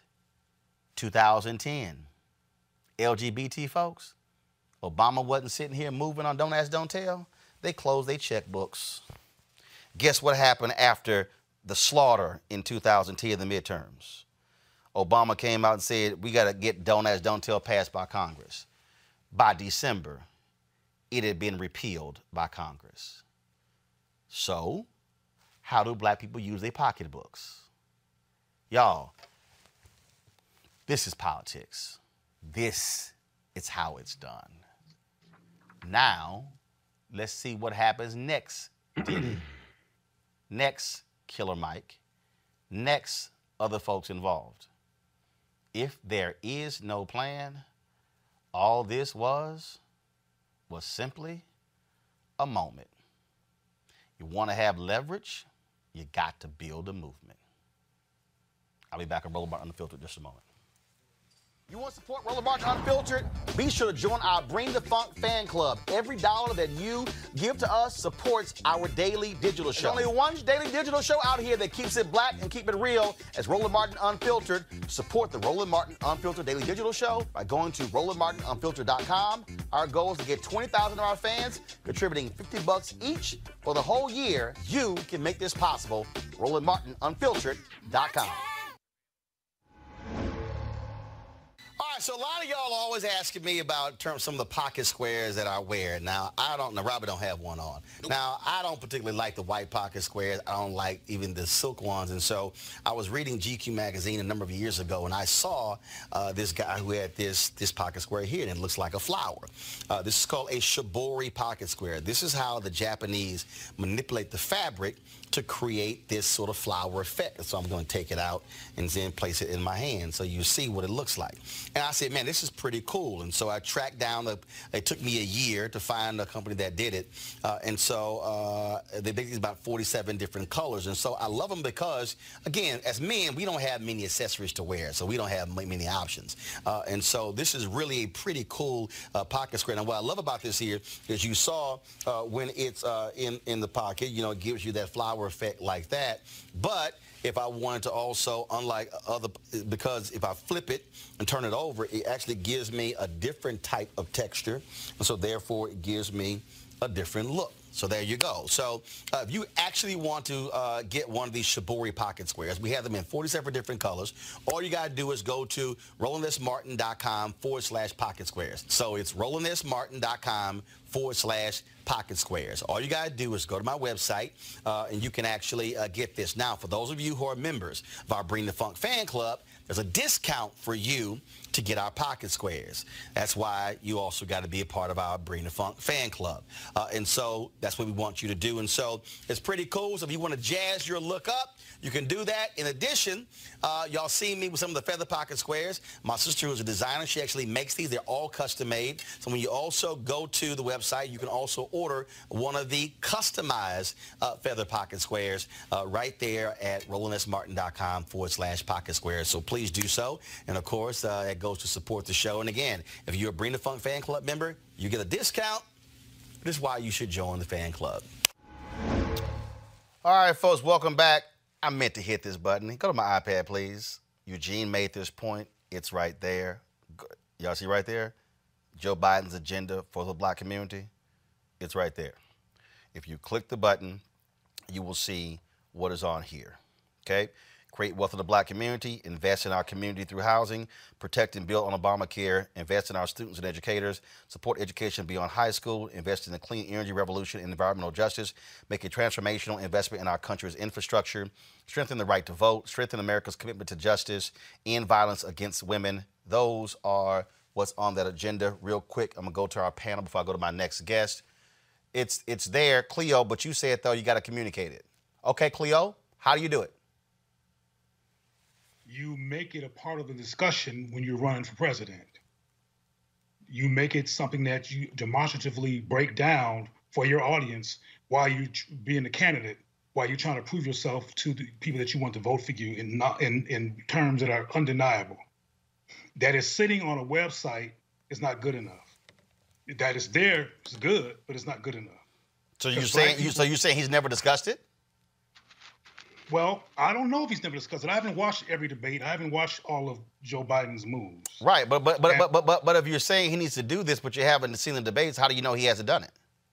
Well, because the ones I have seen it, he hasn't done it enough for me. Hold on, you said enough for me, which means he's done it, but he doesn't enough. So which one is it? He has it, or he's not done it enough? Okay, I'm saying two things. One is I have not followed all of his movements. He might have done something, is very likely he's done something that I've never seen. But I have seen him debate. I have not seen him or any of the candidates talk about issues wrong with the black people in ways that made it real clear that they had our back. Well, and this is what I would say, Eugene, part of that problem is that's but that's also what happens when you also don't have discussions, where you don't have debates or town halls on black networks where black people are. I mean, let's just cut to the chase, y'all. You're not going to have those conversations in depth on mainstream networks that are white controlled. You're not. So, I mean, we can, it's like we want these things to happen on MSNBC, CNN, ABC, NBC, CBS, ABC. That ain't happening. So part of the issue here is, which I've been saying, I'm going to need black networks to also wake the hell up to share that kind of information for our people. I just want one black network to have a damn town hall with Joe Biden or even Trump. Give me one. And Roland, that has not occurred. It does. And recognize, and the black people have a reaction to that. But I want to say real quick, they'll probably, if I may. Real quick, but I'm going to Eugene, then Scott. Ever since I've known of you, you have been able to brilliantly address political issues. What you just got finished breaking down was all true. I support it. It was brilliant. If anybody actually followed step of what you recommended, we would be in good shape. There's some perspectives and states of mind in the black community that maybe one day we'll deal with that have an impact on how black people respond, as particularly black males. I said before on your show that there's a lot of black males who are going to support Trump and or who are going to talk like P. Diddy in terms of being neutral and need somebody to prove something to them. There's a perspective, there's a reaction to a hostile environment that black men live in that this society and that Democrats has not resolved. Got it. The police brutality, the portrayal in media, the criminality, the over-incarceration, et cetera, has not been resolved, and there has not been a Democratic Party speaker that with some power and clout that's act like they care about that issue enough to change it. So, along with what I described Obama earlier, these things have a cumulative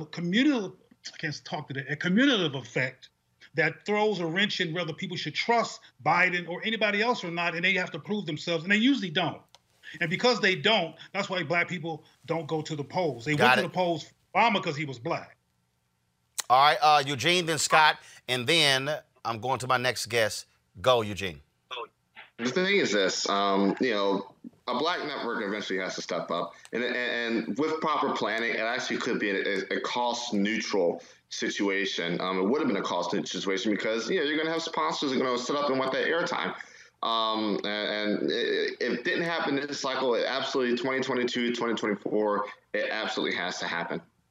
Scott? One of the Democratic presidential debates was at a historical black college. On ABC. It was on ABC.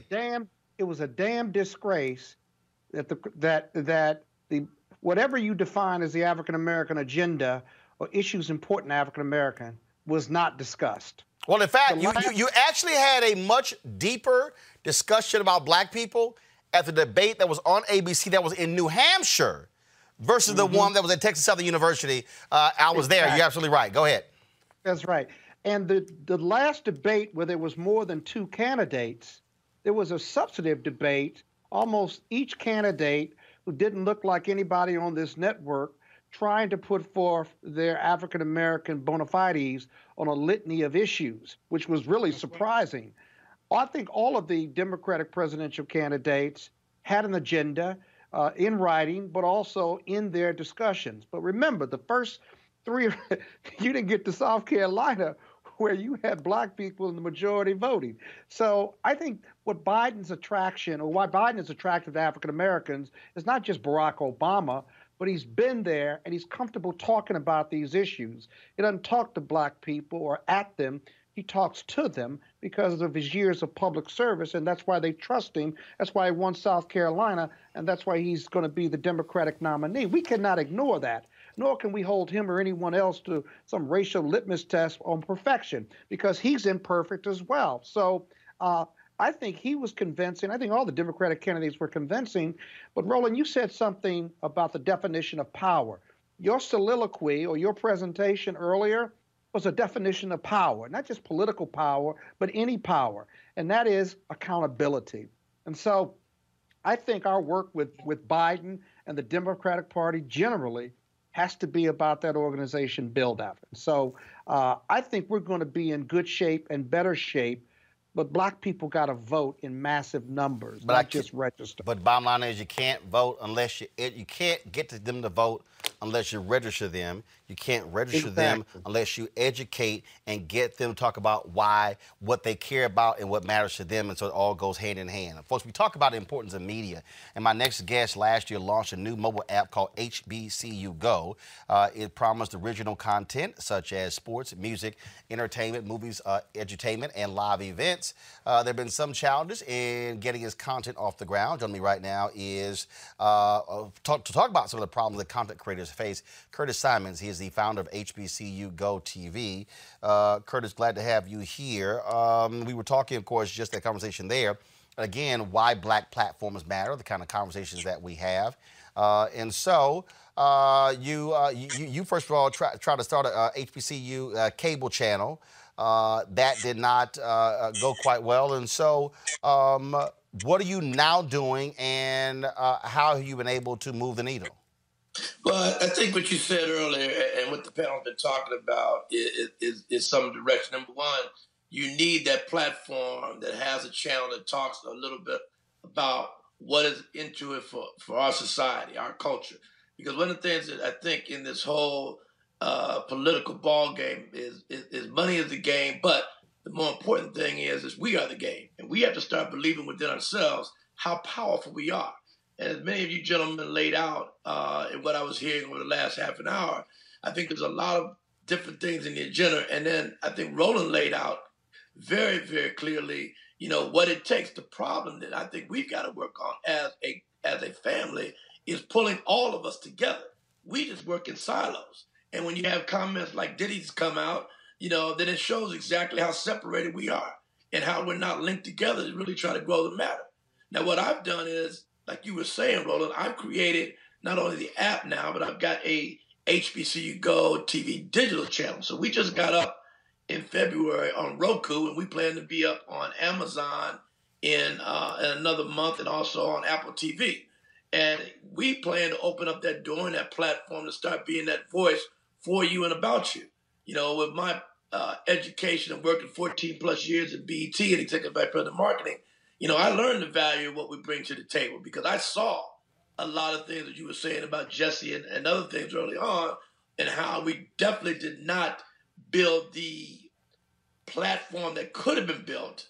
And we could have early on as BET in the early days should have been the Obama of black media. I mean, we should have been more of a force, but we went a different route, unfortunately. So I think that my new HBCU Go channel will begin to be that platform that you're looking for. And as you were talking about the town hall meetings, we were just talking about that in creating better town hall meetings on HBCU campuses so we can talk about this issue because we understand the value of that vote. So this channel will be dealing with a lot of that in the area of education, entertainment, sports, lifestyle, fraternities, and really talking about the value of HBCU schools. I mean, one of the things that I'm tired of hearing, a graduate of Central State University in Ohio, I'm tired of hearing the word that HBCU schools are not valued, because we are. And that's the one thing that this channel will be out there to drive more of that and educate more people on that value. So and I think we have some issues with your video, so hopefully we'll get that straight. So The app so folks out there who are watching, so the name of the app, is it HBO Go or HBO to go? HBO Go. I'm sorry, HBCU Go. Yeah, HBCU Go, yes. HBCU Go, all right, let's go, let's see here. Okay, Henry, go to my iPad. So HBCU Go, a hang time experience. I'm here on the App Store. Let's see here. It lays out exactly. So let's go ahead and do this here. We'll go ahead and download the app. We'll take a look at that and see what's going on. And okay, so let's see here. So let's let's download that. And so so I see on here, you say it's free to play and everyone has a chance to win special prizes. Watch the best entertainment produced by millennial content producers from the campuses. HBCU Hang Time connects friends and meets new people. You can also watch video content up close and tune in with English or Spanish commentary.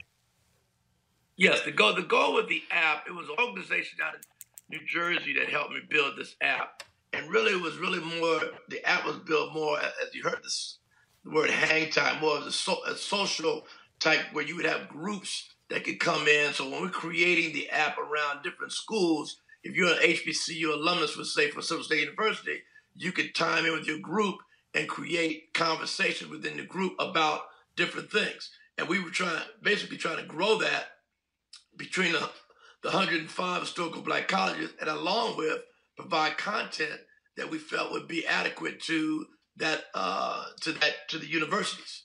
Now, what we've extended is gone and created a digital channel. If you get a chance, or you can go to our website, Roland, and go to hbcugo.tv, and you can go to our website and you can see some of the programming that we're running now on our Roku app. If you want to check that out. Guys, so you have app in the App Store, Google Play, Roku, what other devices? Apple TV? Apple TV and Amazon. Okay. How many folks have actually signed up thus far? Well, right now, we since we're free to, we've had it up since on the Roku since February. All I can tell you right now is we're in front of 60 million homes, and the number we got is that we've got almost about 3,000 to 4,000 have been chiming in on it. Okay. Curtis Simons, I appreciate it, man. Thanks a lot. Appreciate it. Thanks, Roland. Thank you. I think, real quick for our panel here, Eugene, I'm going to go to you. This is, the reality is this here. We as African Americans are driving content, driving development on so many other platforms, but we also have to get to a point where we are looking at what is ours. One of the reasons I created this segment every Wednesday to talk about Black tech is because we need to understand what's happening with us out there that we own, that we control. Absolutely, absolutely. I mean, it's on us to bring value to our platforms and to our avenues. And look, that's how you build a legacy. That's how you build channels of communication, channels of media that you control, that you can, get information out there. I mean, could you imagine? I mean, we went through it after, the News One Now situation, and here we are. We own, you own this. This is our media. This is our network. And the thing is this, Black content creators, as drivers of a lot of these platforms, have to, there has to be a way figured out that you're going to, where you can, where, on some cases you have the freedom to create what you want, how you want, but in the other cases, your content is protected in a totally different way than it won't be in other platforms. All right, then let's go to Cleo. Cleo, your thoughts on why these Black tech platforms matter. The platforms matter a lot. Black people have never had any dearth in genius, talent, capacity. Where we have a dearth is, one thing you mentioned a lot, Roland, which is so important, is being trained to be progressive, being trained to be thoughtful, having a critical analysis about cause and effect and the importance of voting and the macro outcome of voting beyond just the president and including the president. Our children, frankly, in too many cases are not raised to win. They're raised to get a job, they're raised to go to school and work for somebody, and they're raised to be an employer and a pawn. We don't raise our children generally to be powerful, to love themselves, to be self-sufficient, and to be leaders, and to have the backs of Black people. I used to be a consultant to Morehouse College about, some years ago. Well, I got to edit what I was going to say because I already said too much. Well, the bottom line is this. Our students and even HBCUs are being trained to be great students. Some of them do well academically, some of them excel intellectually, but a lot of our students are not excelling in terms of learning to value being Black. You already know that when it comes to alumni donating to their own schools, when it comes to a lot of HBCUs, a lot of students relative to other schools are not giving back because from my perspective, they question the value of anything because it's Black. There's people who, as brilliant as you are, and as important as your show blatantly and materially is, there's people, because of its cosmetics, are questioning its worth who are Black. Part of our work toward getting Black people to get beyond the rut that some of us are in this instance, in terms of voting and taking it and making sure whoever's president is accountable to us, is that we have to look at these and unpack these emotional, self-conceptual paralysis that we have that gets in the way of us taking care of ourselves.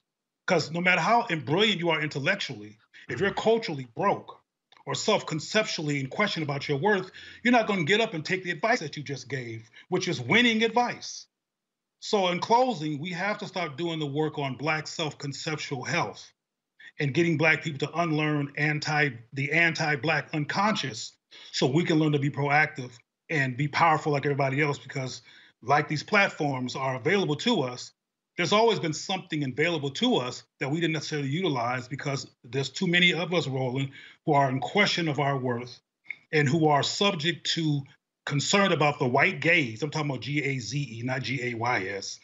We're concerned about a white gaze and whether it's going to approve us or not, or have backlash or not. And that kind of mindset gets in the way of us having the power to take advantage of our genius and what we have in our very reach as a people, including these platforms. Yeah, I don't disagree with you, although I would say that HBCUs certainly try to address that issue when you're competing not against each other, but against people that don't look like you in the workspace, because you certainly don't get it at majority schools. But that's a longer discussion. They don't get it at some HBCUs too, Scott. Pardon me? They don't get it at some HBCUs too. Some HBCUs are Black learning centers that are predominantly Black. But they're not. One professor told me one time, he said, we create great students. Our students do well intellectually, but they don't necessarily do well as soldiers for Black power, economic power, and political power. Final comment. All right, Scott, final comment real quick. Well, I mean, Black tech, we don't have a reputation. All we hear, there are not enough Black people in tech, and that's just certainly not true. But the importance of Black tech in this segment and what you're doing is that we tell our stories, not his story. And we are so disconnected and disaffected, it connects us to each other, to excellence, to trailblazers, or even just the average Black man and Black woman. So that's super important. Most people get their news and information from where? Technology and the internet. They don't get it from newspapers or even mainstream networks or TV networks anymore. And so you're way ahead of the game, and we want more people to be doing what you're doing going forward. Next Wednesday, I had a conversation with him today. Of course, all the chatter about, the battle between Teddy Riley and Babyface. Well, guess what? Teddy will be with us next week. And wait till you hear him talk about the tech platform that he has where those future battles can take place. Eugene, Scott, Cleo, I certainly appreciate it. Thank you so very much for being with us today. Folks, when we come back from this break, Wild 'N Out Wednesday. Got to have a little fun. Comedian Alicia Cooper's up next on Roland Martin Unfiltered. You want to check out Roland Martin Unfiltered? YouTube.com/Roland S. Martin. And subscribe to our YouTube channel. There's only one daily digital show out here that keeps it black and keep it real. It's Roland Martin Unfiltered. See that name right there? Roland Martin Unfiltered. Like, share, and subscribe to our YouTube channel. That's YouTube.com/Roland S. Martin. And don't forget to turn on your notifications so when we go live, you'll know it. Fam, on this day, 7 years ago, Reverend Dr. William Barber, along with 16 others, were arrested at the North Carolina State Legislature for protesting for voting rights in public schools, the assault on the poor and unemployed, and those who are without health care. This led to the first Moral Monday. They, of course, changed North Carolina in a good way, still fighting the good fight. And so, big shout out to Reverend Dr. William J. Barber and all other folks, repairs of the breach, NAACP, and others who were fighting for what's right there in the state of North Carolina, and that thing is spread all across the world. All right, folks, every Wednesday, we try to have a little fun, have a little light when it comes to our segment, Wild 'N Out Wednesday. Joining us right now is Alicia Cooper. She's a comedian and filmmaker who joins us now. Alicia, how you doing? I'm good, Roland. How are you? Doing great. You also got a new film dropping on Friday. It's called Trade. Yes. All right, y'all. And I'm so excited about it. Here's a clip. It's a psychological thriller. Here's a clip.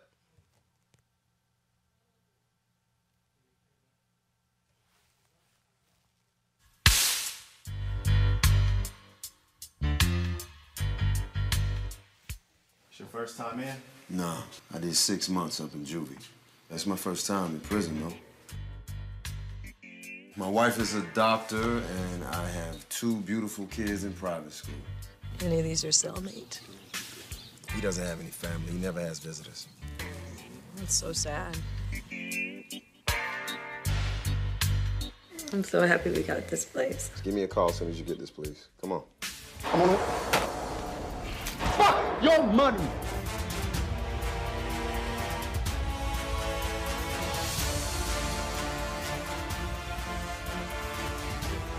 He who come out and have made an atonement for himself and for his household.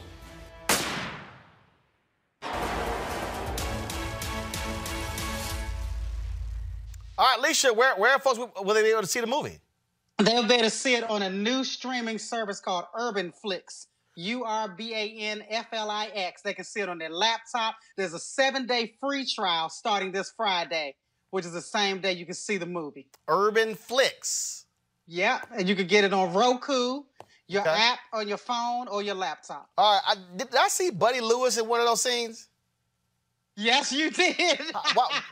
Why the hell would you have a charity case in your movie? Was he free? Let me tell you. Was he free? He was not free. And Buddy was actually an executive producer. But let me tell you, Roland, the first time I came to LA in 1996, Buddy was running the belly room of the Comedy Store. And I begged him to put me up first, and I bombed. Buddy went up behind me and ripped, making fun of me bombing. And he brought the room back. And I never forgot it. And we ended up working together on Magic Johnson's late night talk show. And I reminded Buddy, I said, I'm the one you fried that night for bombing. And Buddy and I have been friends ever since. Well, Buddy's an Omega. He bomb all the time. So, you know, and yeah, I'm going to send him a text in a second. My goodness. All right, so we've been sitting here looking at all the craziness that's been going on. So here's the deal. Somebody put this out today. I think The Root did. They said if there was a Michael Jackson-Prince battle, who would win? Now, folks got mad at me. I'm sorry. I think Prince and Michael will go head-to-head on the fast stuff. It's going to be over once you get the slow stuff. Michael Jackson ain't got enough slow jams to compete with Prince. Sorry. No. Me and you are on the same page with that. Adore? How can you beat Adore? Insatiable? Like Prince, I ain't never been with a woman who said, baby, put on that Michael Jackson slow jam. That ain't never happened. Yep, even Michael, you and me are on the same page with that. There's no competition. Now, the fast records, Michael got you.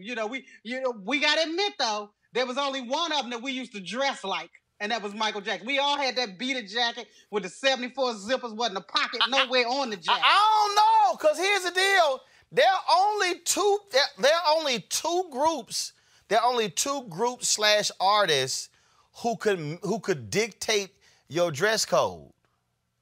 Frankie Beverly and Maze and Prince. You gonna wear purple. Mm-hmm. I mean, your ass grown. You ain't wearing all them damn zippers on your jacket.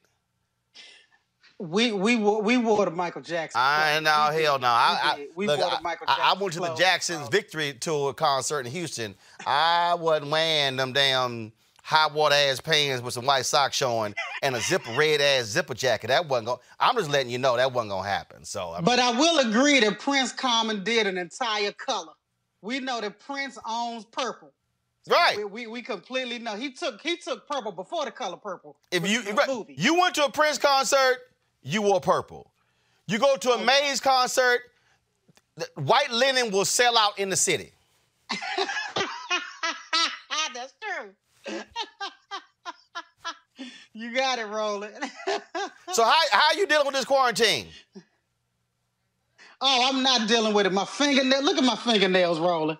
I mean, this is so sad. I got a unibrow, a beard, a mustache. Ain't nothing cute going on around here. You know, this quarantine is killing me. I'm used to having my feet in the street. As soon as I leave out for essentials, I start sweating already because I swear I got the Rona. I've been out the house 2 minutes and I got it. I'm running back in the house. This is sad. This is worse than any horror movie we've ever seen. Well, so I understand. Why can't you just go to YouTube and learn how to do your own nails? YouTube, because I already got to go to YouTube and learn how to do my own hair. There's a few things that come in front of that. I mean, I'm YouTube tutorial meals. I've never cooked this much in my life, Roland. Look, I keep hearing women complain about hair. That's why they make hats. You at the house. Who the hell gonna see you?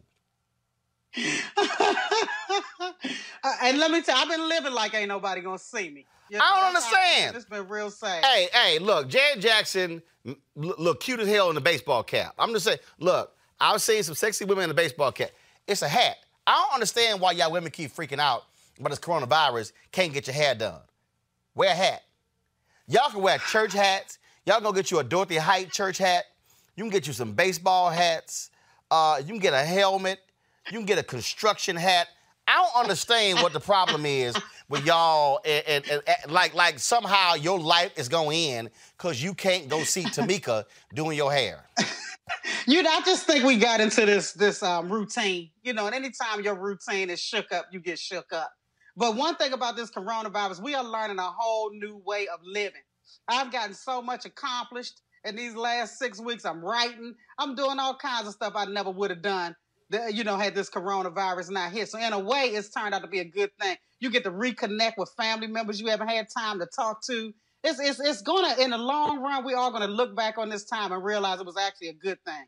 Well, again, that's why I keep trying to explain to people. I mean, I don't think people look at this whole thing wrong. They say, do you realize how much money sisters are saving by not going to get their hair did every 2 weeks? Yeah, it's funny. I'm watching my checking account increase because I can't go spend nothing. So, yeah, I can't get my nails done, my toes done, my brows done. We sisters, we can go invest in some stock after this thing is over because we can't spend. I know husbands are real excited that their wives can't spend. But you know what? We done also figured out how to get online. I done bought all kinds of cockamamie stuff online because I can't get out the house. I done bought some exercise equipment that look plumb crazy because I can't get out the house. So we done found another way to spend. Okay, you bought some exercise equipment. Have you used it? Well, it just came 2 days ago. No, I have not used it. It looks crazy.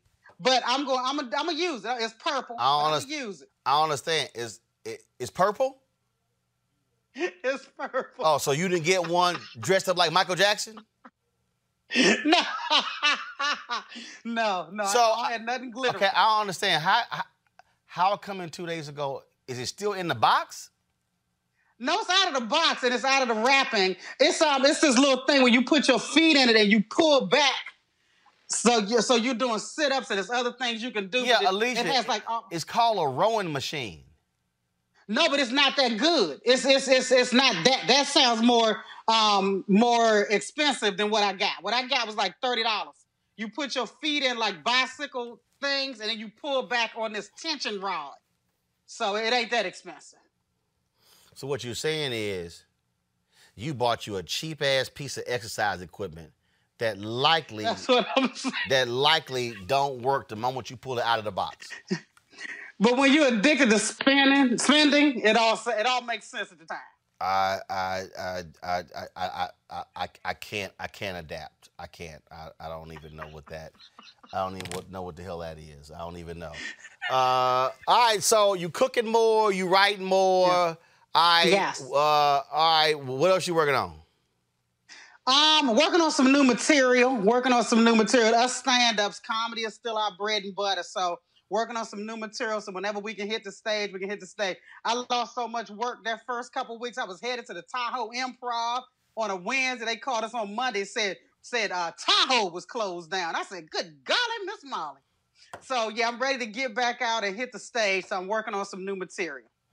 All right, then. Well, first of all, where can folks reach you? Where can they cash app you? What's your info? My cash app is TRIU, M as in Mary, F as in Frank, ANT. And they can reach me on AliciaCooper.com. They can reach me on Instagram, Alicia Cooper, and Twitter, Alicia Cooper. All right. Well, that movie comes out on Friday. Tell everybody again where they can watch it. They can watch it on Urban Flix, URBANFLIX. All right. Alicia, we appreciate it. Thanks a lot. Thank you, Roland. Always good talking to you. All right, have a good one. All right, folks, before we go, I want to be sure to read off the names of the folks who have supported our show.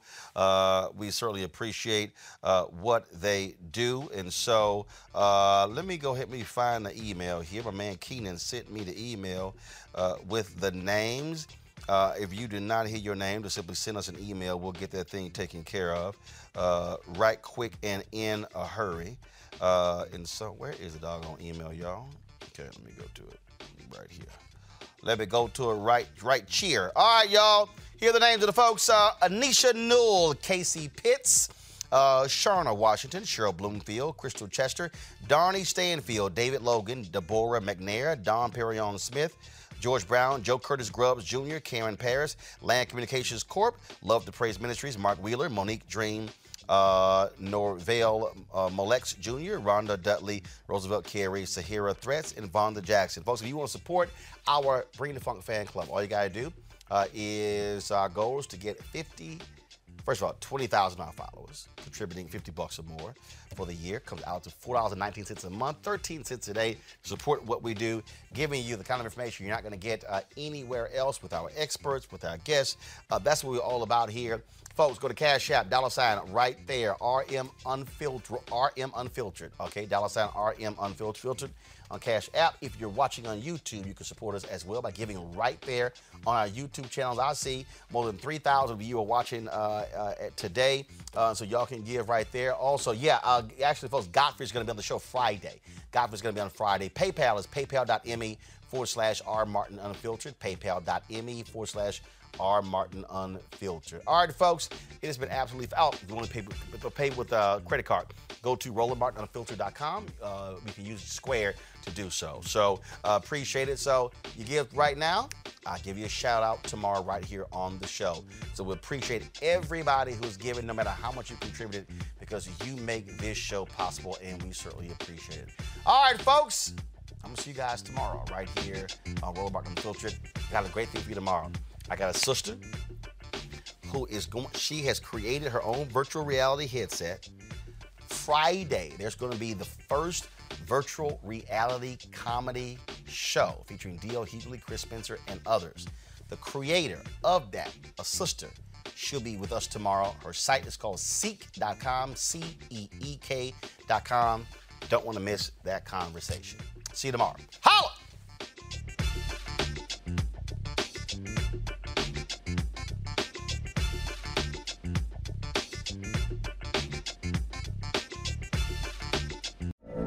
From BBC Radio 4, Britain's biggest paranormal podcast is going on a road trip.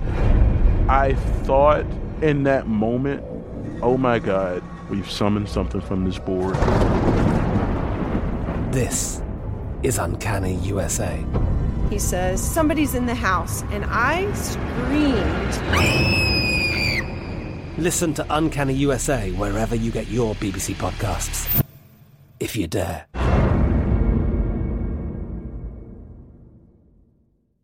The wait is almost over. Get ready for the 2024 NFL season as the full schedule is announced. Every rivalry, every rematch, every rookie debut, every game revealed. The 2024 NFL schedule release, presented by Verizon, coming in May. Live on NFL Network, ESPN2, and streaming on NFL Plus. Terms and conditions apply to NFL Plus. Visit NFL.com/schedule release to learn more.